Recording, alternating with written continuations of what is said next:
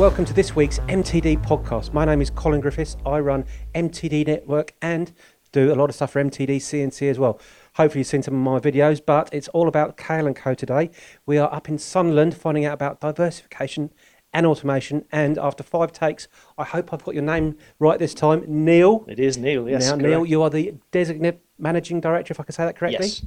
Yeah. So how long have you been here? I've been here for just over 12 months, so the plan is to take over from Steve Patterson, who's the owner of Kale and has been managing director for the last 20 odd years. Right, so hot off the press there for anybody who knows Kale & Co. I think most people do know that. Yes, yeah. I think Steve communicated to all our customers, etc., just so they didn't get a shock. Steve's always going to be hands-on. I enjoy working with Steve. He's got a wealth of knowledge, so it's great having him around, to pick his brains. And Absolutely. Well, just looking around the machine shop, I'm not going to name every machine. I'm going to put you on the spot. How many machines do you think you've got roughly? Somewhere between 40 and 50. There's a lot of machine tools going on. And we're talking turning, not sliding heads, nor fixed head? Fixed head, vertical and conventional.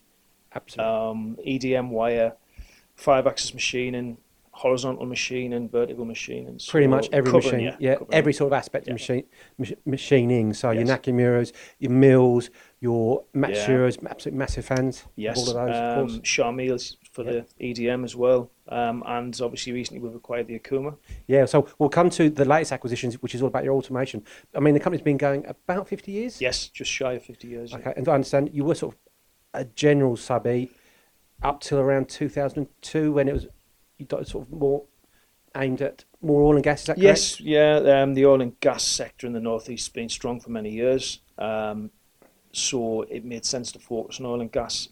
It's been not so much sense more recently though. Not undermining what Steve's done. Absolutely not. It's been challenging recently, but it's still there and it's still surprisingly active. Yes, the projects aren't as large, but they're still there, and it still provides a good base load to the business.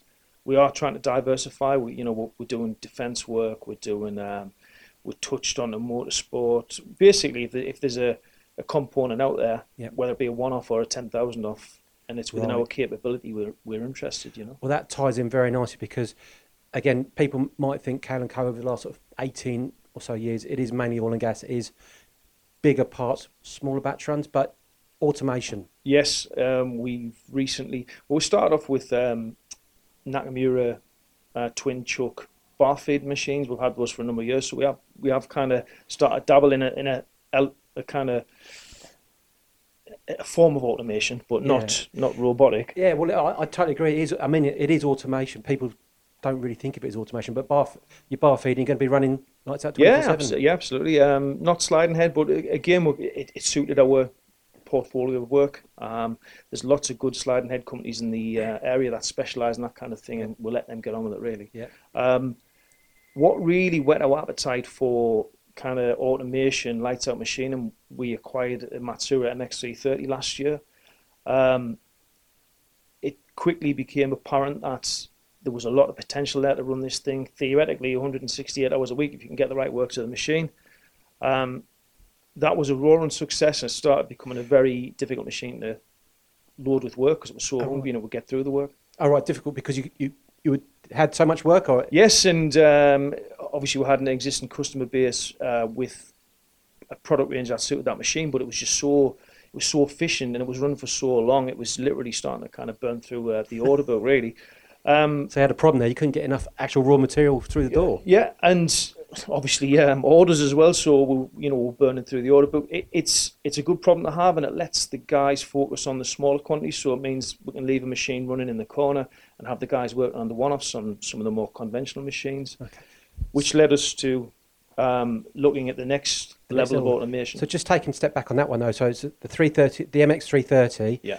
In very brief terms, how many pallets will it hold? How many tools and things like that? So it's a 10 pallet machine. I think it's an 80 tool carousel, but I need to check that. It's 80.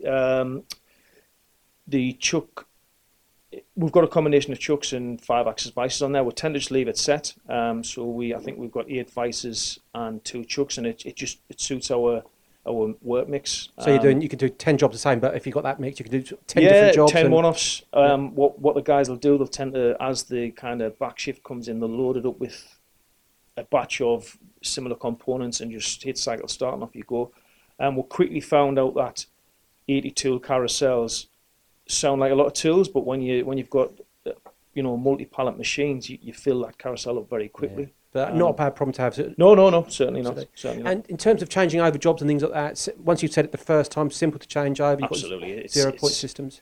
0 point systems, and it's great watching the guys just literally switch from a one-off to a batch, and it's very, very economical way of manufacturing. Brilliant. So, I mean, you are massive fans of materials. I think prior to this, you had about 6 or 7 of the machines, 5-axis. And horizontals, yeah. Absolutely. Yeah. So this is the MX330, let me get that correct. Yes. 10 pallet. Then you've gone another step in terms of automation, which is a fixed head lathe. There was kind of a lot of media coverage of automation back end of 2019, and Steve's a very kind of proactive man when it comes to investing in machine tools and technology. We started looking at different solutions. We went to the kind of usual suspects, mills, etc. But we really liked what NCMT had to offer in terms of an Akuma lathe with a FANUC robot, and the interfaces by a company called Celro, who are a Dutch company. But we just like the way the robot sits out the road of the machine loading area, so it makes the machines very accessible. FANUC robots, so FANUC's well established.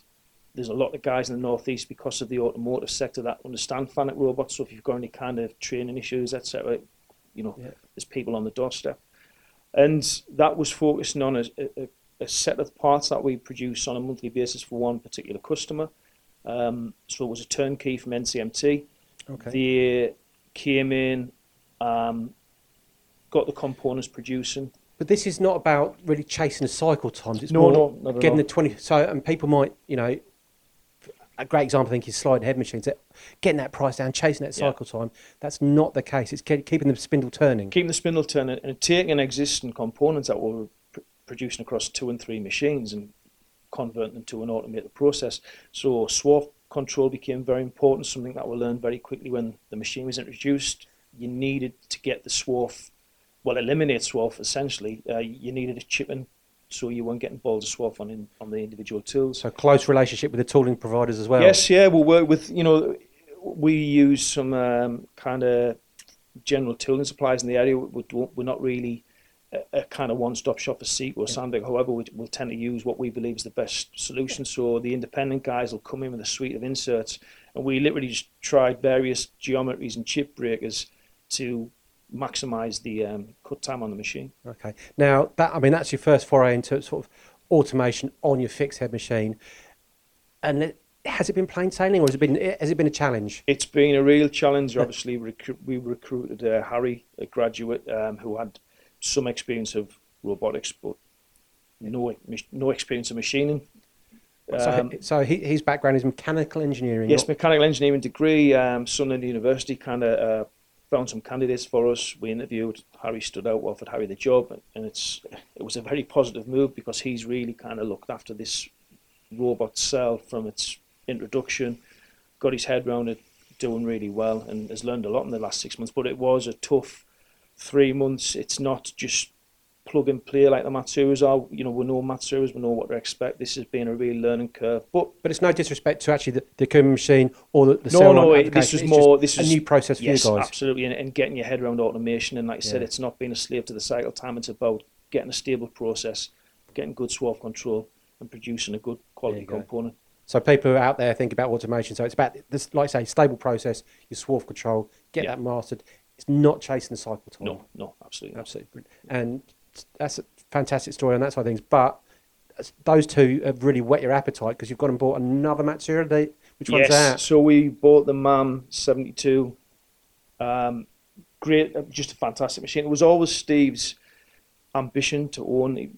He's a long-standing Matsura customer. He visited Japan last year and always wanted to invest in the MAM. So because the 330 was so successful and the way the automations progressed, he thought the time was right. Yeah. And So we've had that machine. And a very high level in that machine in terms of how many pallets it's got, how many So tools? that machine's got 32 pallets. It's got 120 tools. But you can get more tools if required. You can put banks of 120 in, I believe. I think it's a maximum of 480. So we've gone with 120. Who knows where we'll be in the future? That's a lot of tooling going on there. Yeah, but for quite a small footprint, you've got a 32 pallet machine, it's really quite impressive. We're not really limited on space, but it's nice to see it fits in the current cell. It looks the part. It kind of the aesthetics of the place look good. And your machine operator, Simon, he's never run a multi-pallet, but he absolutely loves it. It's fantastic, and it was like a duck to water. He literally went from the Matsuura MX850, which is the only real experience of Matsuura, because the other facility has the MX330, etc. So he's gone straight from that 850, which is a much bigger machine, to this MAM72, and it's totally in motion. I'm gonna bring that to an end there. That's a great story, Neil. Thank you very much for your time. It is taking that leap really and trusting. It is. The machine tool supplies are very good. They've got some very good applications, people. You're right. It's getting the selection right, making it suit your portfolio of work, and there's real potential there. Will you look back from automation? No. This is the future. It's certainly the future. Brilliant, excellent. Thank you very much, and good luck in your designate MD and MD to in due course. Thank you very much. Thank you. Cheers. Thanks for listening to the MTD podcast. If you found value in this episode, please subscribe and leave a rating and review. Find more episodes on mtdcnc.com.